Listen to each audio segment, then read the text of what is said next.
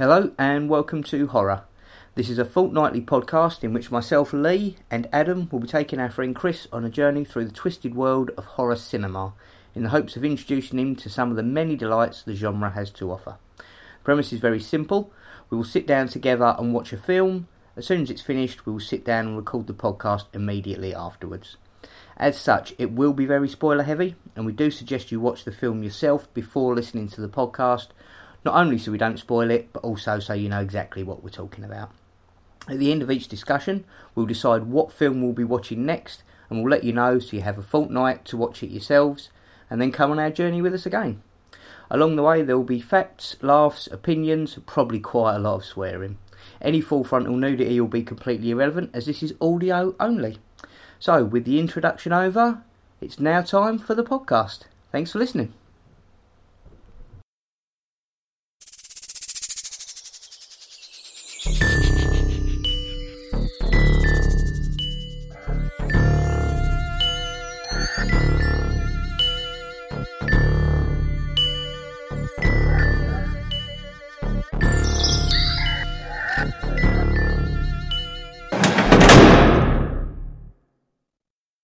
Evening and welcome to Horror. A very special episode this evening.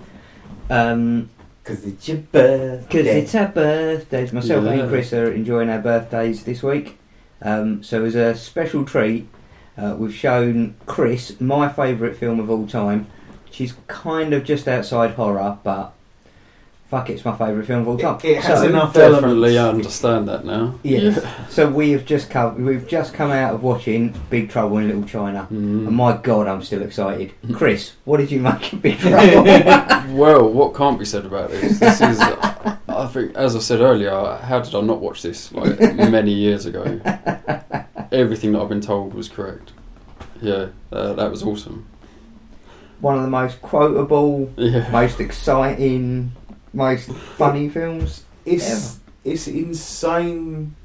It's one of those weird ones where you just think maybe 2 years earlier or 2 years later would have been like blanket fucking enormous. Yeah. But just missed the point at somewhere. Because because you've got all the kung fu stuff and the wire work. Yeah. You know, if that had been... Actually, that's the point. If you'd have released it 10 years later, if that was 96... Yeah, that would have smashed everything. That would have been like, you know... that would have just been like, right, Tarantino go, Robert Rodriguez go. Do you know what I mean? That would have topped that era of filming. But yeah, it was That's how far ahead of its time it was. Yeah, definitely. But I think that's the problem the film had was... I don't know, it just covered such a large gambit of... There's everything there. Yeah, every element, yeah. Definitely a lot of funny. Such a quotable movie. It's... Yeah. I can't think of anything else with Kurt Russell, and yet I know him well enough to call him Kurt Douglas. Is that even a person? Kurt Douglas is... Yeah, Kurt Douglas is the father of Michael Douglas, an actor of Okay. Yes. but Kurt Douglas is probably a guy who... He probably owns a garage somewhere, probably New Jersey. That's, You know? yeah. And and is stroppy about it.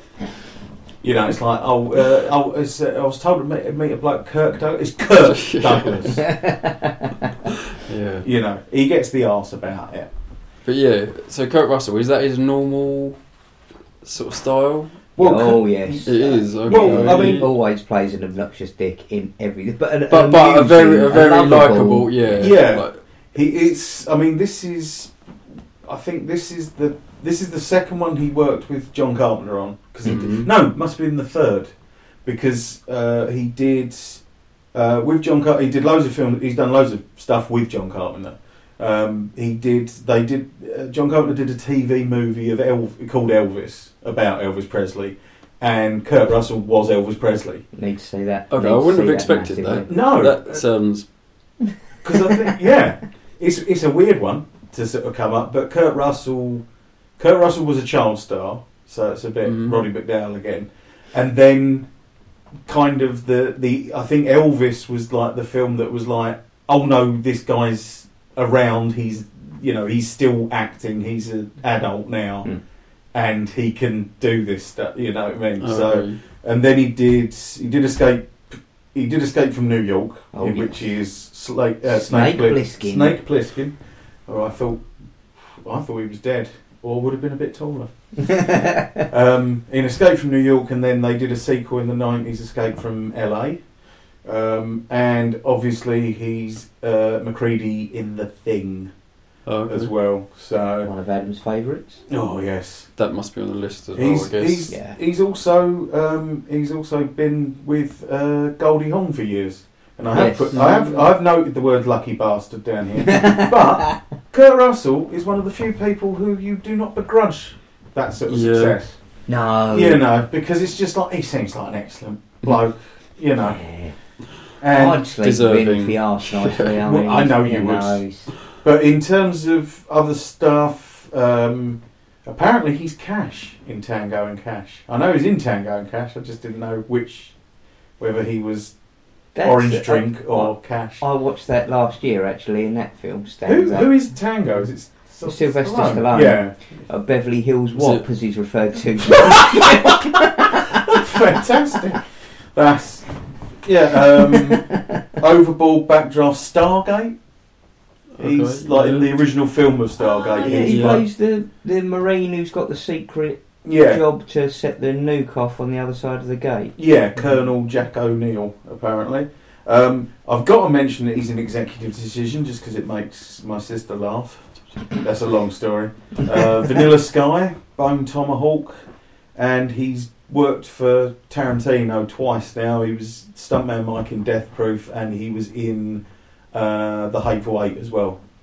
And again, just a lot of sort of boorish, blowhard sort of characters. It's very Bruce Campbell. Yeah. It's in that same sort of area of characterisation. Who's Bruce Campbell? From Evil Dead. It was. Yeah. And of course he's now in Fast and Furious. He comes into Fast and Furious in 6, I believe. Oh right. So I believe he's in 6 and 7. Yeah. I could be wrong. No, it might just be 5. I think it is 6 and 7. I'm going to go with that. Are you the only person out of anybody that's watched all the Fast and Furious? All of the Fast and Furious. No, I work with plenty of people who've watched them all, including someone who said about Fast and Furious they were curious as to why it had not been Oscar nominated, and then said, I don't know why they're doing Fast and Furious 8. That's going to ruin it. And it was like, I'm assuming that they pissed on this particular grave a long time ago. It's so tongue-in-cheek, and it knows it's stupid. It's become it knows it's over. Exactly, and it is just the complete stupidity of it that's become. I will watch it just because of what you've said. They are brilliantly awful movies, and I love them for it. I'm just concerned about how much time I've got left on Earth. But maybe, if it's on when I'm in the care home. It's worth the 13 hours or whatever to watch all of them. I've not seen 8 yet, so I can't vouch for 8. Fair enough. Oh, God. Well, the same person who said they were going to ruin it did love it, though. There we go. I don't know if that's a good thing or a bad thing. I'm not entirely sure the man's an arse, so I'll just say that now. Obviously, we've been saying it, but directed by John Carpenter, which is our second John Carpenter movie so far. Out of 6 movies, we've covered 2 John Carpenter, which I think is a fair amount for John Carpenter. I think it's a good. I think we've done a good mix as well, because Prince of Darkness is pure horror. Yeah, and then much more, just everything. And that was that written by John Carpenter as well? No, that was It was a script. I can't think off the top of my head who the 2 guys were, but it was a script that John Carpenter then adapted. And apparently, originally, it was a western. Yes, it was supposed to, and it was supposed to be. He gets caught up in the big Chinese battle and loses his horse. And rather than the truck. Trying to get his horse back. Okay. And then I think it was at the very last stages before shooting. I think it was the scriptwriter or somebody said, this would be better if you'd made it contemporary. And he went, yeah, go on then. It's a very last minute decision. It was going to be, because John Carpenter's a massive Western fan. Oh, yeah. Well, loads of his stuff is Western. One of the guys at the start Western, did sort of do a cowboy.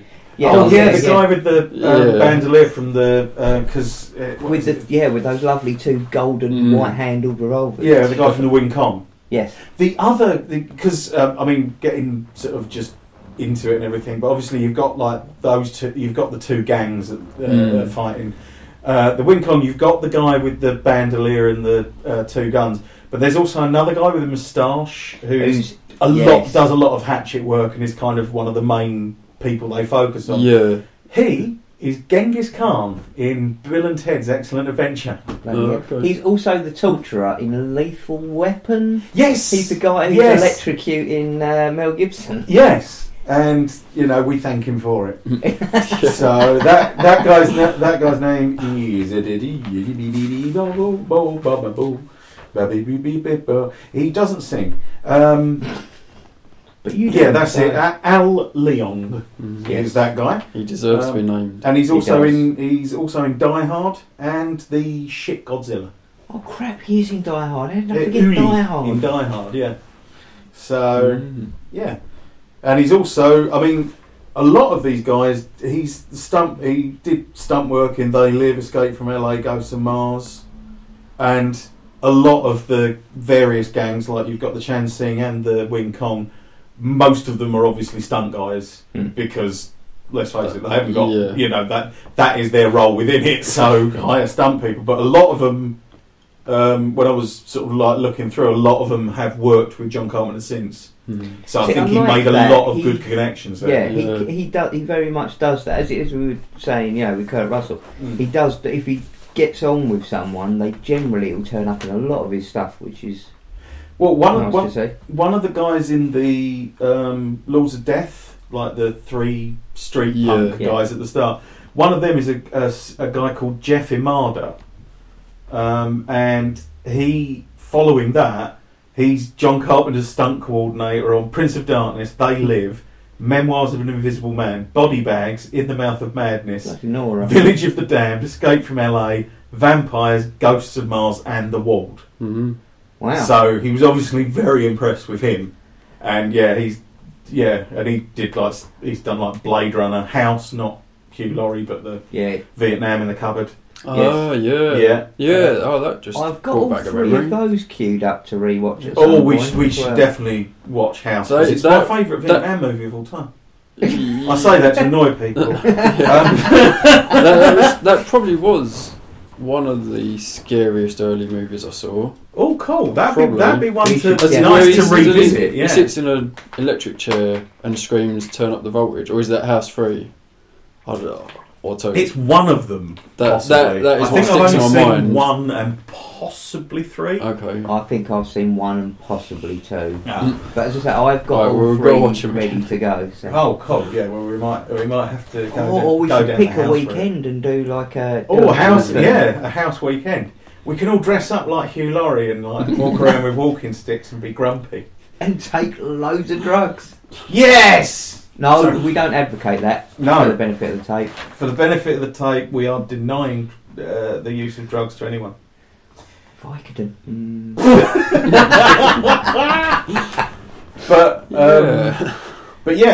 And obviously we've got the Storms, who are just fantastic. It's so iconic.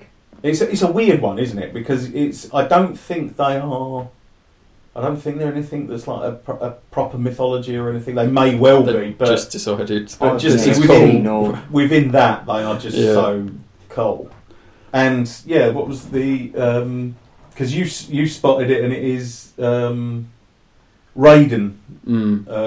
from Mortal Kombat, wasn't it? Well, Lee mentioned that. Yeah, but it did seem surprising. I would have thought I would have heard of them. Really? Through that. Yeah. Apparently there's, I don't remember, Shang Tsung in Mortal Kombat. And apparently he's, that's who Lo Pan is based on. He is based on Lo Pan, yeah. Okay. I must at this point point out that David Lo Pan, so named because he's got a sunken toilet. So. Oh my God! I've been doing that joke for years. Don't care. But yeah, I mean, in terms of so essentially positives. Then Yeah, I mean, it's hard to give any negatives really, because you certainly leave your suspension of disbelief. Yeah. Mm. You know, it is just endless fun, really. Yeah. And then from the beginning, you know, so it's interesting. I was trying to work out what you said about why did I have that first clip about him. Yeah, and I can see so it doesn't. Before you came in the room, it's the only thing that's ever been slightly jarring about that film is the very beginning. Yeah. Of Egg Shen talking to the solicitor guy before the opening credit. It always feels really tacked on, and I don't know why. My only thought is that they're pointing out that he is important because you don't really see much of him until later on, and then it turns out he's really important. So I thought perhaps that could be. Apparently, it was the studio asked them to film that bit. Oh, really? Because, and it's well done for spotting it, because basically what it was is that the studio, not quite understanding what they had, said, but Jack Burton seems a bit of an idiot and he's the hero. And it's like, not quite. He is an idiot. He does nothing in that film. Yeah. Apart from kill Lo Pan. Literally, he is on the sidelines, and it's Wang who does everything. And that was like the point of the movie, was that it was like this guy thinks he's the lead. And he's not. He's the sidekick. It's like Robin thinking that he's the bollocks and like Batman's his mate. Not to be too racist, but you know, that is a stereotypical brash American coming in and charging. Well, he would immediately assume that Wang must be his sidekick because he's the American. You know, so it's like when they come out of the tunnel. It's all right, everyone. Don't panic. I'm here. Yeah. And it's like. What? Everything's fine. He doesn't. He's and that's why they put that on at the start, because it was like they basically insisted that they do that to make Jack Burton focused as a hero. So that's why it's him saying, "You leave Mr. Burton alone. He's our, he was a hero and he helped us." Okay, yeah, that kind. Because did you spot the lawyer? Needless. Yes. The lawyer. Don't know if you guys recognised him. He is Deep Throat, the informant from the first series of the X-Files. You know, the guy who just keeps feeding Mulder information all the way. Yeah, that's the lawyer at the start. I've not him. seen X-Files since it was originally aired. Yeah, because that was the thing. Is I when I was it's one of those ones that I just completely forget, where it's like, oh crap, and he's in it as well. Yeah. But it's that because it is just that. It's because the odd film doesn't scene. need it. No, it's the only part of the film that's completely superfluous. Because I think that's the thing. Is it actually because because what it is it sort of starts off with him like without that scene. It starts off with Jack on the truck, sort of talking to himself, possibly, but maybe. To anyone who's listening on nobody ever comes back to him. He just treats it like he's a radio DJ. I just love the fact that it's probably just all the other truckers are sick of his shit. Yeah. No one wants to engage because he's an idiot. You know, they're just like, oh fuck, I'll switch the channel. Yeah. Do you know what I mean? Because no one's just like, oh, not this guy. You know, every time I'm driving down here, I get this guy on the fucking CB. It's such random shit. It's excellent. I love it. But again, that's the sort of thing. Is from that point onwards, it just he gets it sort of like because all of his sort of ramblings at the start are just needlessly pompous and just dumb, and it sort of sets it up all the way through. I mean, the only thing you can say for that the tacked on opening is that it creates a drop off at that point where it's like, what, this guy's the hero? And then you sort of realise that he does, but and I think that's the thing, is it's just and not only that, but also it's one of those ones where everyone got it apart from the studio. You know, Kurt Russell knew that was the role he was playing. That's why he wanted to do it. Apparently, like Jack Nicholson was up for it and stuff, but John Carpenter only wanted Kurt Russell. Nobody else could have played that role. Well, there is the horror of the fact that someone's remaking it. No. Yeah. Now, watching it, and I got this the last time I was watching it as well. The person who would be perfect as Jack Burton is Henry Zabrowski. Yeah. Of like just sort of marching Now into that I would watch. Yeah, sort of just marching into it being like An obnoxious, like dickhead. not knowing that he's not the star. But apparently Jack Burton is being played by The Rock. Now I like The Rock, and I reckon that he probably gets it. Yeah. If they're going that route, but they may not be. So No, I felt, because I said, I don't know if I said to you, I said to, it was either you or Chris, because I went to see Ghost in the Shell twice, yeah, and both times they showed the Baywatch trailer. yes, yeah, and when it came on the first time, and it was like, oh my god, it's the Baywatch movie with The Rock. I don't even want to watch this 3-minute trailer. And by the end, I was like, I've got to see this. It's completely over the top, and it knows what it is. And like you say, it's the fact that they're all in on the joke, the same as Kurt Russell is. yeah. So I don't want it remade. It doesn't need to be remade. Even the special effects stand up. It looks amazing. It has that same weird. It's that weird period like Ghostbusters.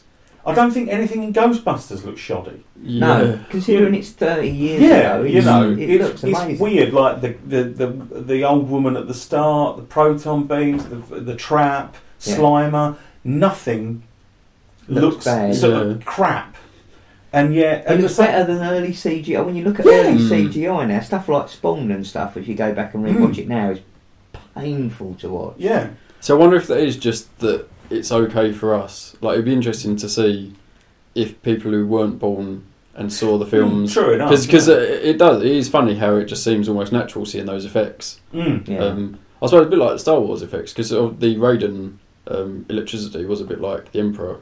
Yeah, You know, that sort actually, of- yes. But again, it looks even if you did it now, that looked Well, flawless. yeah, but I would think that, but I just wonder if it does apply to everybody. Might do. Yeah. I don't know. With the only person I've introduced to it recently is our friend Simon's son, Jack. Oh, okay. Oh, So yeah. So he's 13, I think, Yeah, and he okay. came round and watched Big Trouble in Little China because his father had a panic attack that he'd never seen it when it came up in conversation. So marched him round immediately to watch it.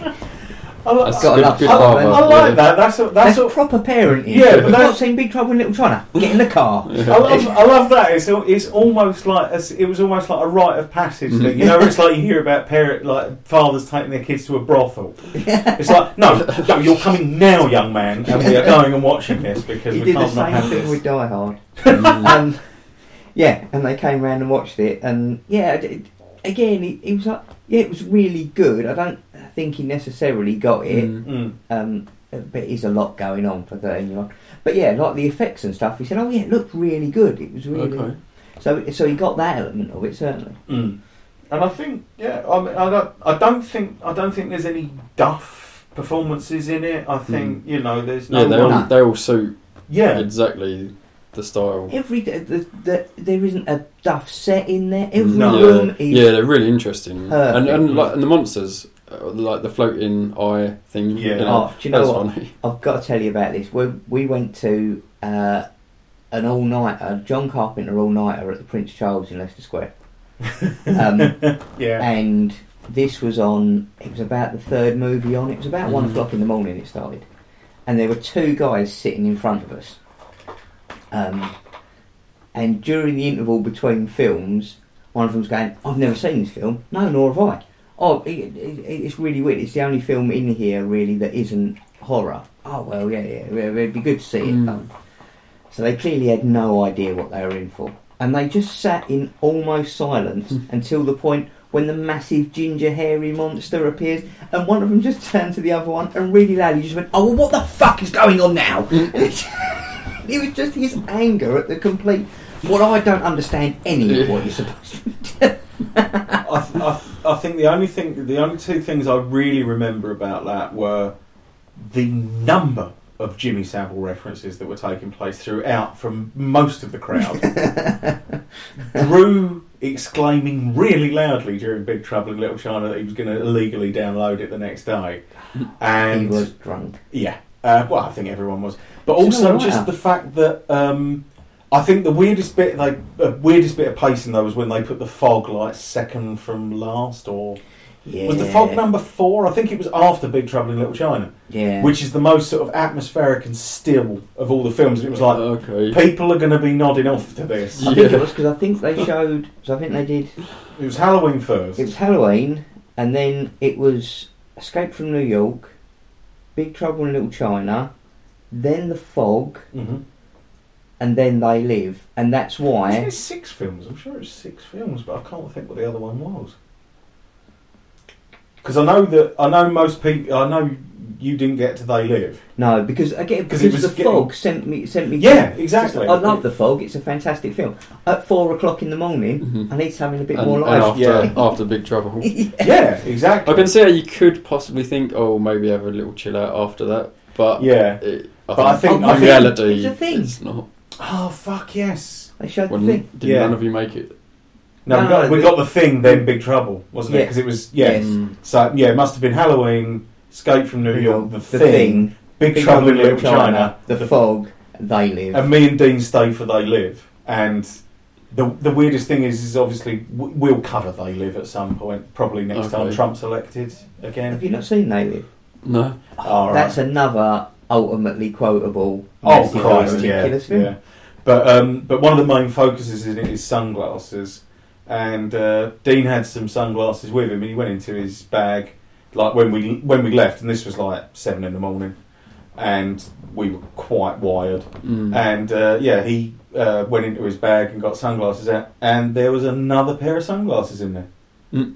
where someone had obviously just mistaken his bag for theirs and put it in there, but. Yeah. Just for that brief moment, especially as tired as we were and as strung out, we were like, Seemed very. right, okay, put them on. No, you put them on. No, I'll put them on. Did you have a 5-minute fight in the middle of the street? Just keep punching Yeah. each other endlessly until one Well, of you just- puts on the pissing. Yeah, I sunglasses. clotheslined him until he did it. So, but anyway, I have fun facts as well. Like I said, loads of stunt people involved and everything. Said about Deep Throat. Uncle Chew Yeah. is the most notable role I could find for him of sort of like similar or genre sort of stuff. Mm. He's the old boy in. He's the old magician in The Prestige. Mm. You I've know, not seen The Prestige. have you not? No. Oh no, but yeah, that's definitely worth a look. But I'll leave that. I'll be. try that out. Yeah, obviously Gracie Laws, Kim Cattrall, who's obviously mostly known for Sex in the City now. She looks amazing in this film. Oh yeah. Well, She's she was stunning. also Miss Honeywell in Porky's. I've not seen Oh, Porky's. really? Now It's that in does my show- collection. Ah, fair I enough. think I bought a box set of Porky's 1 and 2 and never got around to watching Fair either enough. of I'm them. pretty sure that was another one that was in the rental shop. Oh, yeah, yeah, yeah, Porky's was always Yeah. there. Actually, most of she is the rental lady because Porky's, the first Police Academy, Yeah. Mannequin, Oh, Okay. yeah, You know, I remember obviously- the name. where a dummy comes to life, basically. So yeah. Oh, Mm. speaking of Kim Cattrall in this movie, Mm. it's the only thing I found about this movie that I was like, oh, that's a bit odd. But it did make me laugh because it's only last time I watched it, which was obviously only a month ago. Yeah. I suddenly spotted it. So, at the beginning, when they are betting, Mm. and he says, I have nearly $1,000 here. And Wayne says to him, 1,148, Jack. So, that's how much money he's got. And at the end of the film, he pays him triple that amount. Yeah. Now, I know it's 1986, but he turns to Kim Cattrall at the end when he pays him the cheque and says, I'm a rich man now. I think On he is meant to be 3.5 taking the piss I was going there. to say, that's alright. I was going to Yeah. say, on $3.5 grand. That's, I think it works both ways because it's either Jack is a fucking idiot, so that is probably the most money he's had in his hand at any one time, Yeah. or it's part of the old Burton charm. well, So that's alright. Because, I was like, oh, yeah, he's rich now. Oh, no, he isn't no, rich it's now. No. yeah, it's like Well, it must be about $4,000 if you count the 47s as well. I suppose it's edging up. I think. But Okay. we know that he pays $6,000 for his car insurance because he told us that. Well, that's his insurance sorted for a year, which I think is lovely, and I think that Jack probably would go and invest it that way. Or just go and buy a load more Chinese beer that he's slugging away at the beginning. So who can explain why he's chasing her the whole film, and then when she says, "Yeah, okay," he's like, "All right, see you around," and I might not come back. But what's Because I think right now he's got her. Yeah. I think he's trying to be cool. I think that's all it is. I think Jack Burton doesn't have to try to be cool. He oozes it. That's what he's thinking. Yeah. So it's like that's his decision. I do I do think that there are far more people in this world who should just be frank and say, eventually I rub people up the wrong way. Yeah. Because honesty is. Yeah, you know, it's the I best think I policy. should put that on Definitely. my CV. I think that was a line that I liked. Is the Chinese have a lot of hells. Yes. So I thought I'll list them as we went. Mm. So there's the hell of being cut to pieces, the hell of boiling oil. I love that bit. It says it's the hell of boiling oil. Really? No, it just says keep out. Hell of the upside down sinners, hell where people are skinned alive, and hell of the headless something. He shouted it, so I couldn't quite get it. But yeah, so there are a lot of hells apparently. Are they based on real Chinese? But I think there are. made funnier? I think the Chinese do have a lot of hells. But then there's the guardian. There's like an Egyptian guardian. Is he who has? It's like something he who has backwards legs and eats his own feces. So there's a lot of weird, quite specific stuff out there. So it's like back to Bruce Campbell. Have you seen My Name Is Bruce? No, I've still not watched it yet. Okay, so the demon in that, can't remember his name, is the Chinese patron saint of Beancurd. They have a patron saint of Beancurd, and he is the demon who is. In fact, I can't remember the character's name. Guandi. Guandi. Okay. I'll have to check that out then, because I think I might be in. It might be in a very similar ballpark then of American Blowhard versus Chinese Demon. It's such a fun film. It's very low budget. We need to do an indie session at some point, introducing you to indie horror. There's some great indie horror out there. Adam will testify. When you get somebody who comes up with an idea and again doesn't have a studio saying, well, you need to round off the edges and make it a bit more. So when somebody just has, this is my idea, it's passion, completely mental, yeah. I'm going to make it, and has nobody telling them no, you can get some amazing stuff done like that. Equally, I think that there's also the element where a lot of stuff where it's right, we haven't got a lot of money, so we've got to be inventive, rather than fuck it, we'll CGI that. This bit, we'll CGI that, and then that bit, we'll CGI that. No, we haven't got that. We've got 3 cardboard boxes, and we're meant to represent hell.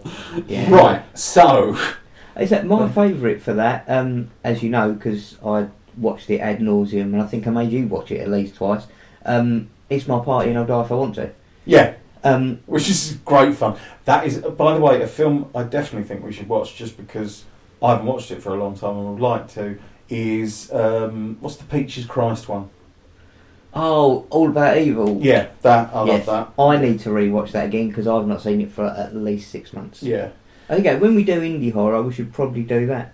Yeah. So, a drag artist from New York, who's a massive horror fan, made a horror film with Natasha Lyonne. Before she was big, she was in Pee Wee Herman films. I've not seen any of them. Okay. And she's now massive because she's in Orange is the New Black. Yeah, Nichols. Yes, but she's so good. She's she's definitely my favourite character. But in between, she did this super low budget independent film called All About Evil, made by this Peaches Christ. And it's amazing. It's really good. It's a girl inherits a cinema and starts to get people back in because they show old cult classics. Starts making her own independent short films before each of the films, but is actually just killing people on video and putting it out there as if it's a yeah, film. and it's Okay. got Mink Stole in it from the old John Waters films and stuff, and it's really good fun. Mm. It's so See, there's a lot of great, like you say. There's most of the good horror is low budget. I mean, you get certain things. You get The Exorcist, you get The Shining, which had big budgets and were great. We were talking about that earlier because Lee We doesn't were. like Shining as much as you do. Yeah. No, but then that's But I it's give and take, isn't it? I remember quite liking it, I think. but it was a long time ago again. And then it turned out I'd mixed up Christy, No. Carrie, and Misery. Misery you'd Yeah. confused with Carrie And and possibly Christine. yeah, the telekinetic car that breaks your legs and makes you write a novel. Okay, no, I like that. With John Travolta. With John Travolta. Everything with John Travolta. Now with added John Travolta. That's what George Lucas wanted to do with the Star Wars. You know, is he wanted to put John Travolta, just CGI him into all the special editions of 4, 5, and He's going to 6. do that next month, so we have to buy the bleeding DVDs again. I think. Yeah, Probably no, yes. Disney are in charge now, so they're just going to put the mouse in it. mm. So that's all good. Oh, they've done such a good job with those films. But I did remember Pet Sematary well. But I read the Mm. book for that, which helps. Speaking of Stephen King, that's another one that I was Yeah. thinking recently. Have either of you seen The Mist? No. Yes, I watched it in colour. I Yeah, want to go back and rewatch it in black and white because I can understand that. That would probably work very well. I There's love a that film. weird thing for this now, though. Have you seen that? There's they're doing what they call Chrome editions.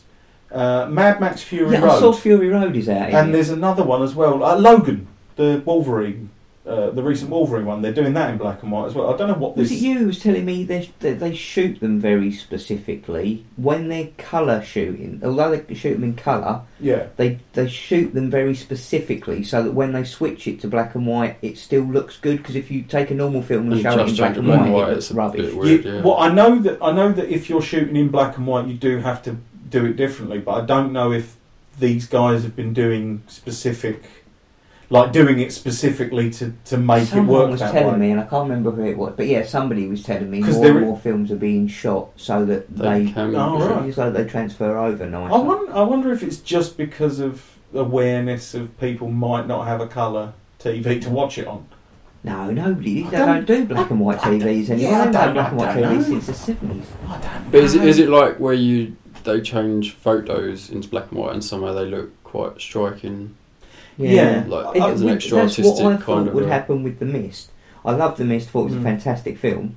Yeah, and I thought if you watch it in black and white, because it's not as much about the visual, it's all about what's going on Mm. in the story. The atmosphere would work. Yeah, I think it I would. think it probably would actually. And the closing scene. So is the mist where a mist comes down on a village? Town in Town, the yeah. States, yeah. I think if we get to it, I think it's the least said the better. To be Oh, honest, okay. because it's one of those Absolutely. ones definitely. With Big Trouble, obviously, we've met Wang before. He was in Prince Yeah. of Darkness, Yeah. Yeah, as was that's- Egg Sheng. Wang, which Yeah. is Dennis Dennis Dunn, Dunn. yeah, or Dennis did, you know, because he's done it now. But Did he did done it good? He done Did it. he done it He good? done it good. Did he do it good? He done it good. And So he was quite sort of lippy in. yeah, he was just a Prince- stroppy bastard in Yeah, of Darkness, he yeah. didn't really like what's going on. yeah. And then he got a bit scared when he was in that room and they were trying to break in through the door. Oh Which is yeah, when he understandable. was trapped And in then- the cupboard. Yeah. And then they broke through the wall and okay. Yeah. So so what else has he been in? The only thing really of note that I saw was the fact that he's been in Prince of Darkness. He's done. Okay. I think he's done a lot of TV and sort of like a few series like in America and stuff. But Mhm. mostly sort of. I think weirdly enough, I think he was one of those people who kind of almost got big and then didn't. He said, you know. I thought he seemed like he probably could have done. Well, because I think he's different enough in having watched Prince of Darkness and Big Trouble fairly close Yeah. together. The characters are distinctive, you know, Yeah. but you know, he's not sort of working to one Yeah, note. no, he or seems. anything. Yeah, he does seem to have a really good range. So yeah, I'm surprised he didn't get picked up for more. But there we go. And Vince Wong, who played Oh, Victor Wong, yeah, Victor Wong, he played Egg Shen. Egg Shen. Now he reminded me a bit of Mr. Miyagi, but that's I know what you mean. He does, yeah, but he it might because he's like the older, wise. it's that sort of a role. The Yeah. character. I think rather. between the two, between Pat Morita, I think is Mr. Miyagi. Yeah. I think the two of them were in sort of like, that was kind of where they always ended up in. They were probably That, always in the probably. same casting waiting room. Yeah, Yeah. I bet. Yeah, they probably met a lot, and it's like, are you here for the wise old Chinese man? Yeah, same here. I mean, obviously he was in Prince of Darkness. Yeah. A lot of this, I did see a lot of people. Him and Dennis Dunn were both in The Last Emperor. You know, it was a Oh yeah, I vaguely remember. Yeah, that like from quite the a big, 80s.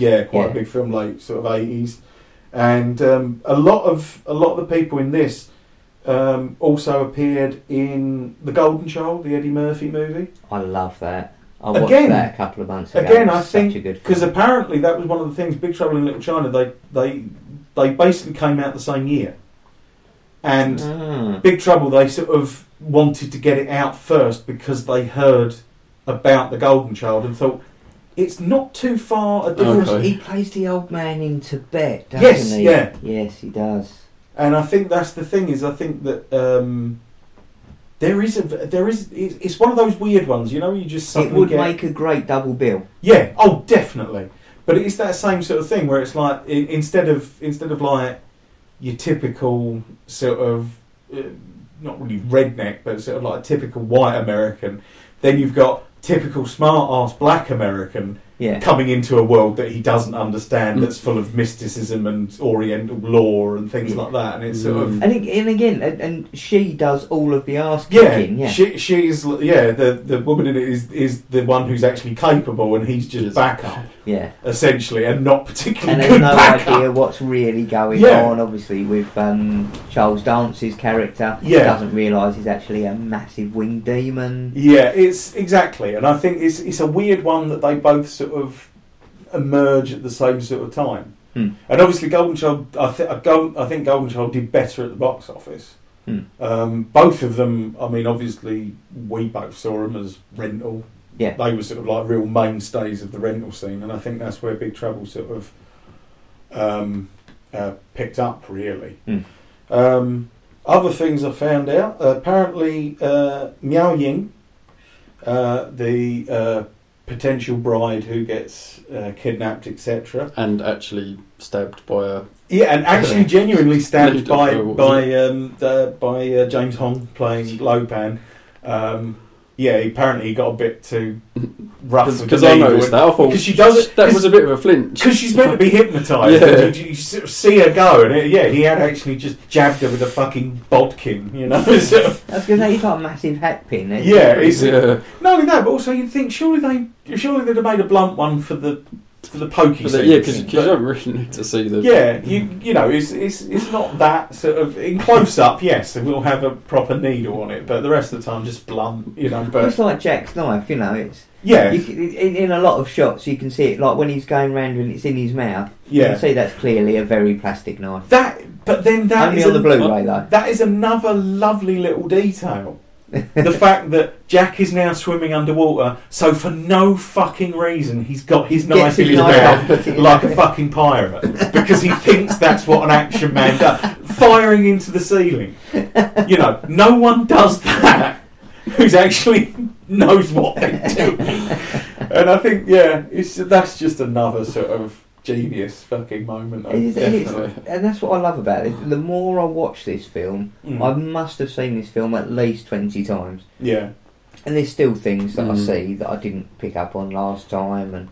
But yeah, Miao Ying was the Playboy Pet of the Month in January 1981, Okay. and she holds the distinction of being the first Asian Playboy pet, and also the first Asian cover model for Playboy magazine. So does she really have green eyes? no, No, those again. It's neither does Kim Cattrall. no. For the benefit of the tape, we started watching it on the Blu-ray, and for some reason the sound went out of sync, so we swapped to the DVD. But on the Blu-ray edition, every time you get a shot of either of their eyes, they're very, very bad contact lenses. Okay. As I say, it's funny how, only having seen it the other week on Blu-ray, and going, God, then contacts look awful. And then as soon as you just go back to DVD, so not even going back to VHS, just going back to DVD, you suddenly go, it looks alright. Have they done something to? No, it's literally just that much quality. You can Mm. just see how fake they look. Because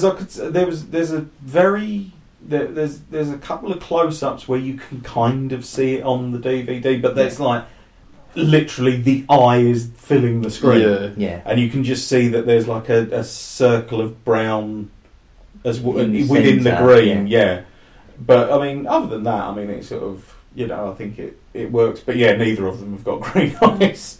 So, and obviously, Mr. Lopan, Yes. James Hong, that man. Right, I discovered that I thought that guy's been in a lot. Mm. Right, have a rough estimate of how many roles he's had. Bearing in mind, what was it we found with Christopher Lee? It was like just over 100, wasn't it? I think? Yeah. So Is this film and TV? Yeah, film and TV. Because 50. Chris, any guesses? 80. 418. What? Fucking 418. That's Vincent Pricean. Yes, he has been in a lot. He's in that. I know that recently the only thing I've seen him in is I know he's passed now, unfortunately. But yeah, he played the guy who ran the Chinese takeaway in Big Bang Theory. Yes, for a while. Yeah, and I mean, he's done voice. He did loads of voice work as well. But I mean, he was in just pretty much any. Basically any American series that we've had over here, he was in it. Just everything. I mean, it's ridiculous. Obviously, probably the thing that's the sort of biggest or most famous one that he's known outside of Big Trouble in Little China is that he's Dr. Chu, the eye maker in Blade Runner. Yes. Just make your eyes. Yes, he is. That's right. That, incidentally, I work with a guy called Richard Burton, and tomorrow I will be referring to him as Mr. Burton. Very good, Mr. Burton. And so there's obviously Dr. Chu, and probably the other one is being Cassandra's dad in Wayne's World too. Yes, yes, he is.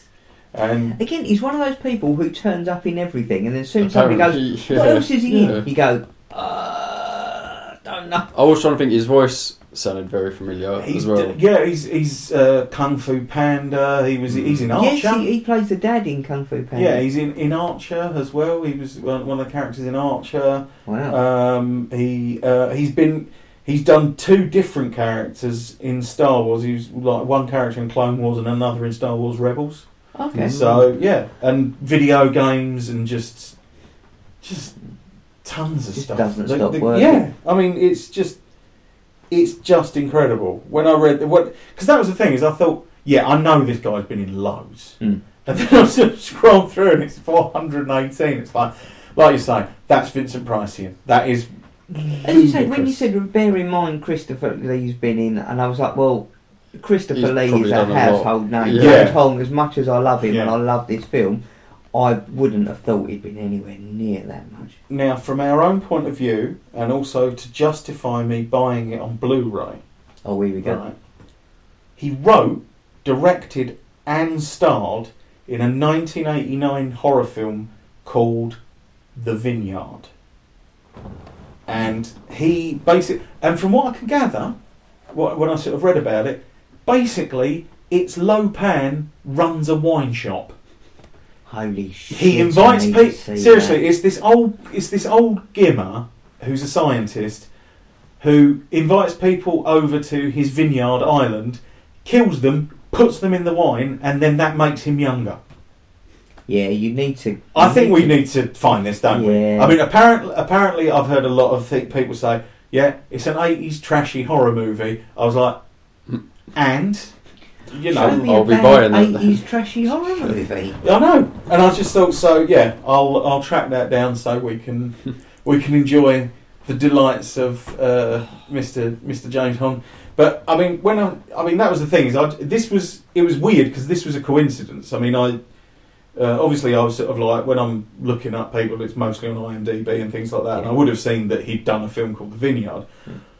But I was also looking at Arrow Video's releases and one of their subsidiary labels, and there was a thing on there called The Vineyard, and I was like, I don't know what that is, clicked on it, and it was written, directed, and starring James Hong, and I was like, oh, and we're watching Big Trouble in 2 days, you know. So I read a bit about that, and it was like, oh yeah, oh yes. I love the stuff Arrow get hold of. They yeah. This was listed along with a western with Divine in it as well, called Love in the Dust or something like that. I don't know about this. I know. There's some weird shit that we need to know about. Now, coming back to the one of the more monstrous elements, the big red-headed creature. Yes. Now, At first, I thought that was Lopan. oh, what, like a... When he first appeared, I thought, was he right. turned into that? That would have been cool, like just look like another spectre of Another Lopan. form, Yeah, that'd be pretty cool, actually. Oh, it's ruined it now. I wanted that to be it because that's really cool. But what is he then? Well, they just credit him as Sewer Monster, but in the script he's called the Chinese Wild Man. Now, again, this was one of those weird coincidences. I was listening to something about Bigfoot, as always, and the Chinese Wild Man is the Chinese version of like Sasquatch or Yeti. Yeah. It's their Bigfoot, essentially. It's a Chinese myth. It's either called the Chinese Wild Man or the Yeren, and akin to a Chinese Yeti or Sasquatch. A red-haired biped purported to live in the mountain forest regions of western Hubei. They're meant to be either a separate species like Bigfoot, but also some claim they're the descendants of escapee workers from when the Great Wall of China was being built, who went off and interbred and became these sort of bigger, more monstrous, almost like Deathline. Sort of, that kind of thing. That's an interesting story. Which was just weird because, and like I say, in the script they call them, and recently they released figures of Big Trouble in Little China. I have seen pictures. Yeah, a guy at work who is not the guy who... Actually, this guy does question why the Avengers wasn't up for an Oscar. So it's still, I think there's a lot of... I think we're working out a ton of people you work with. I know. But this guy did buy all the editions of all the available ones of Big Trouble in Little China. They had a Jack Burton, they had a Lo Pan. I don't think they had a Wang, which is a bit insulting, but they did have the Storms, 3 Storms, and Chinese Wild Man. Wow. So and again, so it was like, oh, that's an interesting thing. Gets more interesting. He was played by a guy called Noble Craig. Now, it's a weird name anyway. Noble Craig was basically, he didn't have any plans to become an actor, but he was in Vietnam. He stepped on a buried artillery shell on his 12th day of duty. It blew off both his legs, one of his arms, and partially blinded him in one eye. Bloody hell. So, he then got roles for creatures and things that you couldn't recreate. And he's in something called S, which is in which he plays a half man, half snake. He's a partially melted soldier in the 80s version of the Blob. These are the two that I thought would really get you, Lee. Oh, and he's in Bride of Reanimator as a creature in that as well. But these are the two I thought would get you. He's one of the few people to play Freddy Krueger who isn't Robert Englund. He is in Dream Child, is that number 5? Yes. Yeah. When Freddy bursts out of the woman's body, Yeah. that's him. And they basically rigged the guy, like he's dressed as Kruger, and they rigged him to her and put like false legs out the back and stuff like that to create that effect.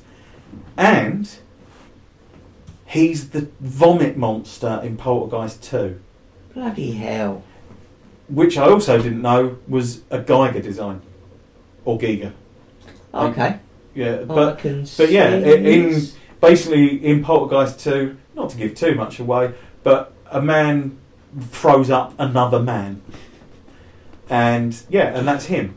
And basically, he just got all these cool, like, horror movie roles. How awesome is that, to take something so horrible and awful? And he sort of use it to such a... And I think he stands amongst our unsung heroes, you know. Definitely, because he definitely does. He's just been in so much cool stuff, and like you say, just to turn that around into some iconic films of the 80s. Yeah. Well, I mean, similarly, there's that guy who lost his arm in a motorcycle accident, who's in Shaun of the Dead as one of the zombies, and he's actually the one where they burst in. He goes, "Oh Christ, he's only got one arm." Yeah. And that guy genuinely only has one arm.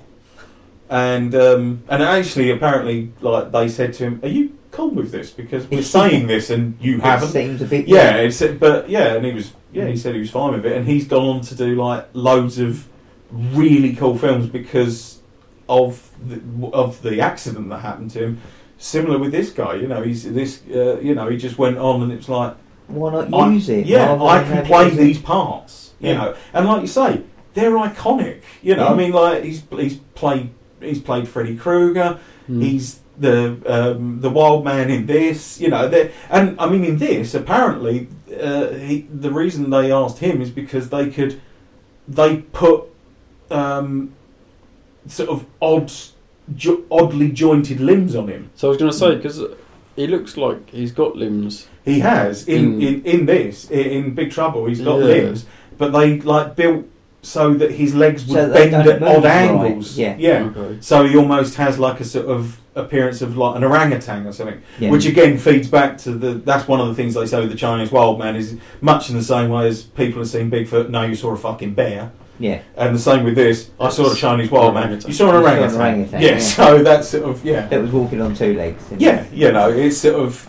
But yeah. So and I just thought that guy definitely goes into our unsung heroes. He definitely. And he does turn up at the end. He's the final. Yeah. Character. He is he's the final. The final sort of revenge or whatever. Because I read some people talking about was this because they wanted to do a sequel or anything, and I don't think there was any. It was just to be a bit funny. It was just a to be continued question mark. Yeah. Which I think, in a weird way, I think you always. I mean, it's like I recently found out that wasn't meant to be. There wasn't meant to be a dramatic ending to Nightmare on Elm Street, the first one. Yeah. They were just meant to be. It was just meant to be. Freddy was beaten, and the world went back to being lovely. Yeah, but her being dragged through the window was literally. It was as you say. It was sort of kind of tacked on at the end. Wes Craven didn't want to do it. Yeah, and literally they were like, "Look, this is the last can of film we've got. We've got to do it in one take. We've got 1 day. We've got one can of film. We're just going to have to." And literally, it was at the end of a day of shooting. They just shot it. But is it because the studio wants to have the opportunity to do another in case? I don't think it was hit. I'm not sure who it was. I can't remember who it was who said they wanted that. Maybe they just... Because, I mean, I've watched... There's been a few films I've watched. I mean, Killjoy 2, which ends so nicely. And so sort of like, oh, the evil has been defeated. Believe me, you're not missing out on anything. If one day, we could watch it. But I'm warning you, it's piss. But yeah, it goes back to, like, everything goes soft focus. The last girl standing in it, even someone comes in and hands her phone saying, "Oh, your mum's on the phone and she wants to tell you she loves you." I'm not pissing about. I'm sitting there, me and Dean were watching this, and we're sitting there going, oh, it's got a turn. Do you know what I mean? We were waiting for a, like, hand out the grave, or, you know, burst in, or, you know, the Chinese wild man comes out of the back of the truck. We were waiting for that. Didn't happen. We watched all the way through the credits, thinking, oh, they must have put it on after the credits. The idiots, because you'd have probably missed it going out of the cinema. No. And it's like, oh my God. Yeah, you're suspicious of it now. Yeah. Happy ending, you're like, yeah, no, this... Yeah. It's gonna change, it's gonna switch. At any second, it's gonna get you. And I think that's the thing, and I think, weirdly enough, maybe... Would we have had more A Nightmare on Elm Street if it wasn't for that end? If it would have ended nice, would people have come away from that a bit sort of like, Well, I don't know. I mean, I think it's iconic enough, and I think it's got enough power in it as a story. Yeah. That it's going to be a hit. But yeah, it just, I mean, this, like I say, Killjoy is about a killer clown. Oh yeah, we were talking about Killer Clown films earlier. Because of it, before we were rolling, and I forgot about Killjoy because I've not seen it. Well, there's Killjoy 1, which is very much trying to be like a sort of like urban sort of, I don't know, like sort of LA gangs sort of type film, where basically this kid's getting bullied at school, but kids getting bullied at school by these other kids in a gang, and he dreams up Killjoy, who then revenges on these kids. And then the second film completely ditches that setting, doesn't bother with anyone. Killjoy don't even look the same. It's filmed on. It's like no one returns. It's full moon horror. It's just like it's even like the first one's on is on pretty cheap like video, and the second one's on film stock that looks like it was left over from London's burning. Like it's fucking. It looks older than the first one, and basically, and this is the thing that I think really tells it. Killjoy 2 we picked up in Blockbuster in the big video bin, and we watched it on video. The first Killjoy we found in a garage. You know when they used to have the rack of like £2 DVDs. Yeah, that's where we found the first Killjoy as well. And yeah, Jesus, that's all I got. That's all I got. Obviously, Mr. Carpenter did the music with as per usual. I was listening to the soundtrack on the way round. Yes, and also it's him and a guy called Alan Howarth, who is a regular collaborator with him. But more importantly, the end music, Big Trouble in Little China by the Coupe de Villes. Yes, which is a band made up of John Carpenter, Nick Castle, who wrote Escape from New York and directed The Last Starfighter, and Tommy Lee Wallace, who's second unit on Big Trouble in Little China, but also directed Halloween 3, Season of the Witch, Fright Night Part 2, and the original series of It.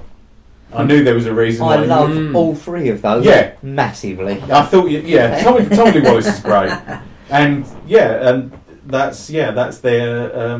They just created this band, and it's Big Trouble in Little China.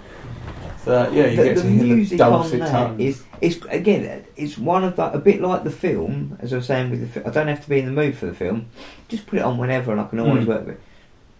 That soundtrack, I can always just put it on, and I know exactly what's happening in the. I can see it scene for scene, shot for shot, and I love that. So that makes me happy. If I'm having a rough day at work, put the Big Trouble soundtrack on. Everything becomes nice and soft and neon and 80s, and everything's fine. See, I work on a different basis. When I'm having a rough day at work, I put on Assault on Precinct 13 and think about exactly how I'm going to kill everyone. Hey, this isn't Raspberry Ripple. No shit. Oh. But yeah, so I was listening back to our first one, and we did ratings, but we don't do ratings no more. We don't do ratings. But I would say that Big Trouble in Little China is a massive 11 out of 10. Yeah. Spinal Tap. Yeah. Yeah. Big Trouble in Little China goes all the way to 11. As I said, as soon as the film finished, before we got halfway through the credits, I'm off work tomorrow. I'm watching that again. I can just watch that film endlessly. Yeah. It never gets boring. No. And we're glad that you enjoyed it as well, because that's the one thing is you always think, oh, I'm going to show someone something, but it was something I saw when I was 10. Yeah, and you don't want to overhype it, but I can't help it. In case it's nostalgia. Yeah, exactly. Yeah. So I've got insomnia. I'm watching it again tonight. Yeah. Right. So next episode.